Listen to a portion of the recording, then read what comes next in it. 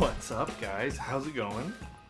This is Dave, and it's Wednesday night at 6:45, so that's gotta mean that it's time for the Good Work Live.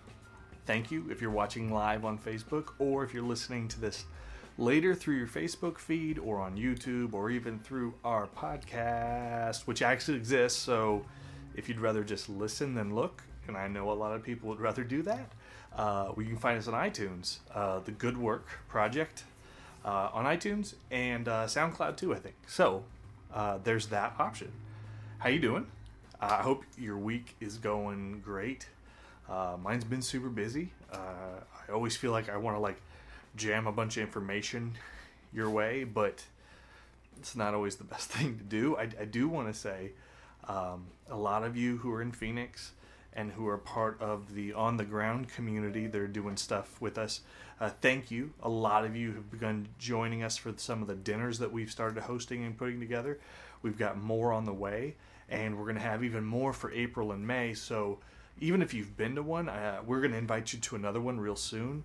And if you haven't been invited yet, shake me down and ask why, because that's a really good question. We're trying to invite everyone to a dinner, to meet new folks, new really cool people, make some new friends, and find out what's going on and where we may be able to hang out and do some cool things together. So be on the look for that on the Facebook page, the website, our newsletters that we send out also. Now, what was it that I wanted to tell you next? Our second big kindness project just wrapped up yesterday, as a matter of fact. And I wanted to say thank you. About 2.5-3 weeks ago, Ashley, one of our Good Work community members, let us know that there was a need. A young woman that worked with her father, named Naomi, was about to take in custody of a number of kids, and she needed mattresses and clothes, bedding, and a car seat. They came to us and asked for help. And as always, we try to be optimistic, but realistic. We don't ever know exactly how people are going to help. But for the second time in a row, you all just showed up in an enormous way. You gave hundreds of dollars. We were able to buy 4 brand new mattresses. We donated lots of clothes. The school supplies were donated. A brand new car seat was bought. We were able to fulfill a lot of the initial needs that Naomi needs for this new family that she is building and bringing around her. So in the past 4 months, we've taken on 2 families, and we've raised thousands of dollars for something that was very, very important, very much an immediate need. And you stepped up, you didn't even blink, and I am grateful. We don't ever want to take advantage of your generosity, but when we do see these things that are really important, we're obviously going to jump on them and try to help in any way that we can. So again, thank you to Ashley, who was the coordinator, the point person on this. Thank you to all who have given, and those who couldn't give but you still give through the Orontes Project. You helped too, just through your regular gifts. We were able to use some of those funds to help complete this effort. So that was amazing. Thank you. I do want to let you know that we have a couple of groups starting up. We want to be real specific, and we didn't want to just throw a group out that didn't have any context or meaning, but there is a moms group that's going to be starting up right after Easter. If you're interested in that, I can get you in touch with those people. And it's not going to be like a mom, how to mom group. There's a million of those, and they probably can do it better than we could. Maybe not, but maybe. But this one's going to be more about your personhood beyond just being a mom, recognizing and dignifying the humanity in you, the adult woman in you. So there's going to be that type of group. I probably described it real poorly, but I can get you in touch with the folks who will be helping to coordinate that. If you're interested in that, they're going to meet all different kinds of times and places, and they'll have an online forum.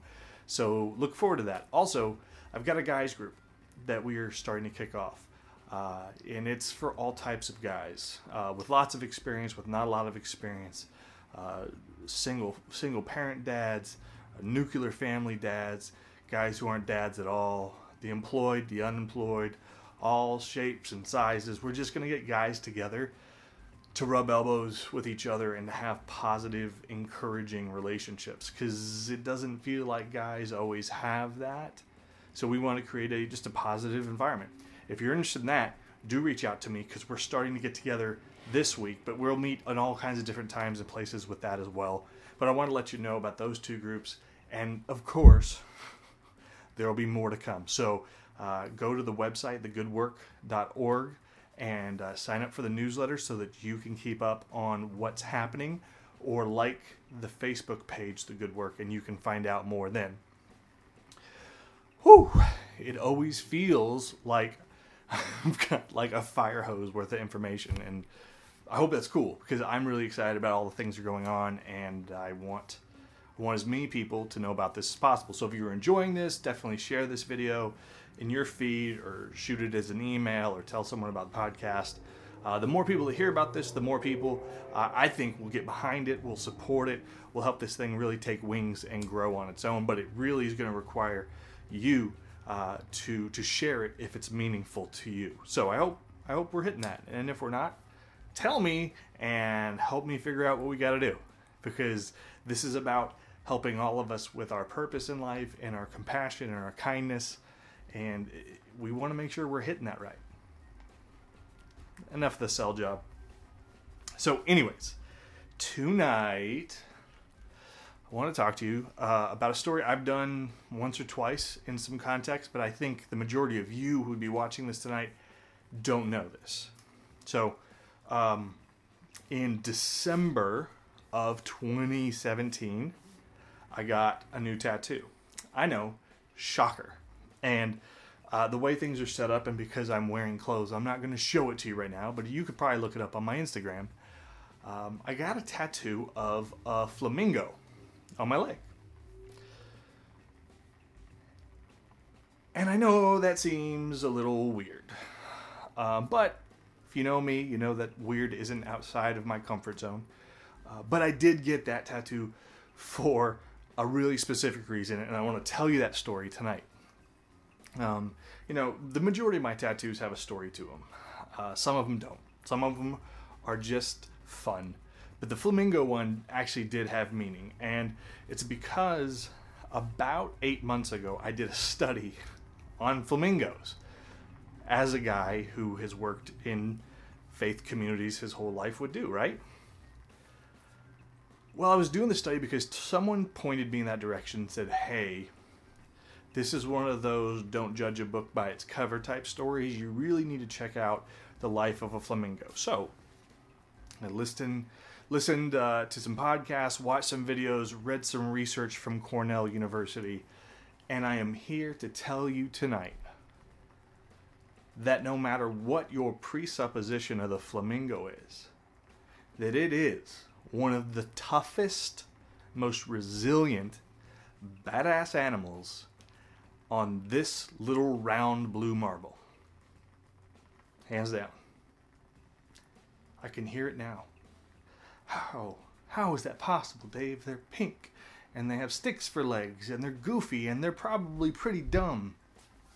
And I understand that, because our cartoonists and our storytellers in mass media have turned flamingos into weird, freakish, odd-looking, just circus acts. That they're goofy, they're not good for a whole lot. But a handful of years ago, Cornell University and some independent researchers said, we really want to understand this strange, awkward bird. So they did this multi-year, completely elaborate study to check out what the life of a flamingo was like. And what they found began to just completely astonish them. The first thing that they found out was that while a lot of us assume flamingos live on like the Florida coast or wetlands, low-lying, chill, just very relaxed, beach button-down shirt type of weather type places, flamingos have homes, have places where they roost and nest and eat and breed that are above elevations of 17,000 feet in South America. And when you are a bird that does need marshland water, and you're the type of bird that needs sometimes to live at 17,000 feet, you're going to run into a problem. Because at night, at that high elevation, many times throughout the year, the water will freeze. And what the flamingo does is really unique. While a lot of birds would get out of the water, try to hit elevation, try to find warmth in bushes, trees, a thicket, whatever, the flamingo's feet stay in the water. The water freezes over the flamingo's feet, and the flamingo will stand there. Won't try to break out. Will just stand there and fall asleep. They will sleep till the next morning when the sun rises and the air temperature warms and the ice begins to melt away. The flamingo's feet have these calloused, kind of fingernail-y bits all over them that allow them to sleep with their feet under frozen water because they're tough and they're ridiculously resilient. Another study that these researchers found was that if they weren't up there, they were in the marshlands. But marshlands are interesting in that there's a lot of chemical changes, chemical elements going on, a lot of changes with plant life, animal life, sulfuric water, different things like that. So the researchers went down to some of these areas that weren't habitated by a lot of people, but had large populations of flamingos. And they went there, and the flamingos raised their young in these toxic, sulfuric, acidic waters. They picked their food from that water. They washed, they drank, they lived in this really destructive environment. An environment that's so destructive that some of the researchers discovered that if they were to stay too long in that same water, that the skin on their hands would begin to slough off. It was so acidic and so toxic. And yet the flamingo breeds and lives and drinks in that water. Third thing they found out. Another place about location and water. Another place that they found that flamingos regularly live are near hot sulfur springs. So not only do you have that chemical element again, but you have waters that near the boiling point. And what do the flamingos do? They stand in it and they drink that water. And they live. And I sat there and I did all this research and I was trying to process all of this stuff about this bird that just looks like the weakest, goofiest cartoon character that we could come up with. And I recognized like the science and the study behind it is actually that it's an incredibly adaptable bird that has gone through so much over thousands and thousands and thousands of years of change. And it has adapted to difficult climates, not just to avoid predators, but to thrive in those places where its own growth and natural evolution strengthens it. And to be real honest, it just inspired me. It was one of those things where I look at nature, I look at creation, and I say, holy cow. Like there is something bigger going on in that story. Because here's what I mean by that. Because you and I have faced incredibly toxic things in our life. Relationships that if they were a liquid element could slough the skin right off of our bodies. We've had jobs that felt like we were frozen in them, that we couldn't move our feet, that we couldn't do anything about it. We have been under pressure. Family responsibilities, deadlines, expectations of our partners, and we felt the heat all around us. And while a lot of times it seems like it's the easiest thing to do is to give up, just to fall over, to lay down, to acquiesce, to quit, time after time after time, people like you have stood strong in the most adverse situations. Even when you felt awkward about it, even when you felt like the poorest designed thing that ought not to be in that environment, you stood strong in it.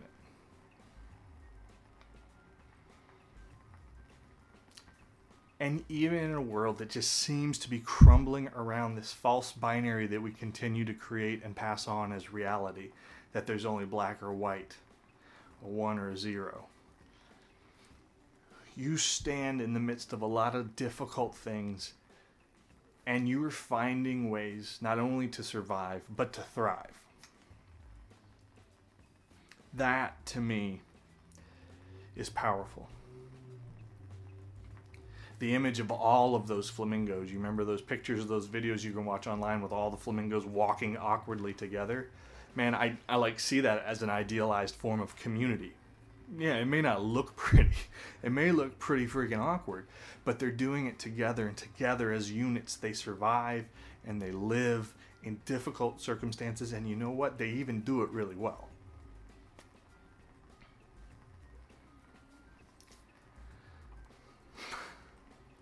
You and I, to a certain extent, are flamingos. We face challenges that it sure shooting seems like we can't get over, and yet somehow we keep persisting. And I'm of the mind that we do that because of love. We do that because we know there's something bigger and more important out there. We do that because of what we believe our calling or our purpose is. We believe that because we believe compassion and kindness are the ultimate way to live amongst each other. We believe that the traumatic, acidic, destructive things in our life will not define us. You're a flamingo just like me. And so I got a tattoo of a flamingo. Oh, Dave. So check this out. I want to end with this. One of my favorite authors, Steven Pressfield, talks about resistance. So I think this flamingo story, and I think about it being the resistance against thriving, against accomplishing our goals, finding our purpose, living our most full life. This is how Steven Pressfield describes resistance. Resistance is a repelling force. It's negative. Its aim is to shove us away, to distract us, prevent us from doing our work. Resistance is insidious. Resistance will reason with you like a lawyer or jam a 9mm in your face like a stick-up man. Resistance is always lying and is always full of shit. Though it feels malevolent, resistance in fact operates with the indifference of rain and transits the heavens by the same law as stars. When we marshal our forces to combat resistance, we must remember this.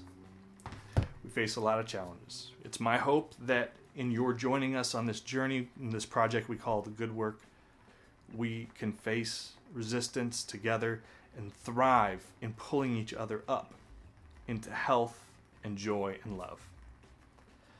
Thanks. You guys are awesome. Have a great rest of your week. If you ever want to reach out to me, I'm dave@thegoodwork.org. That's my email. Or find me on Facebook or Instagram. Okay? Okay. Bye-bye.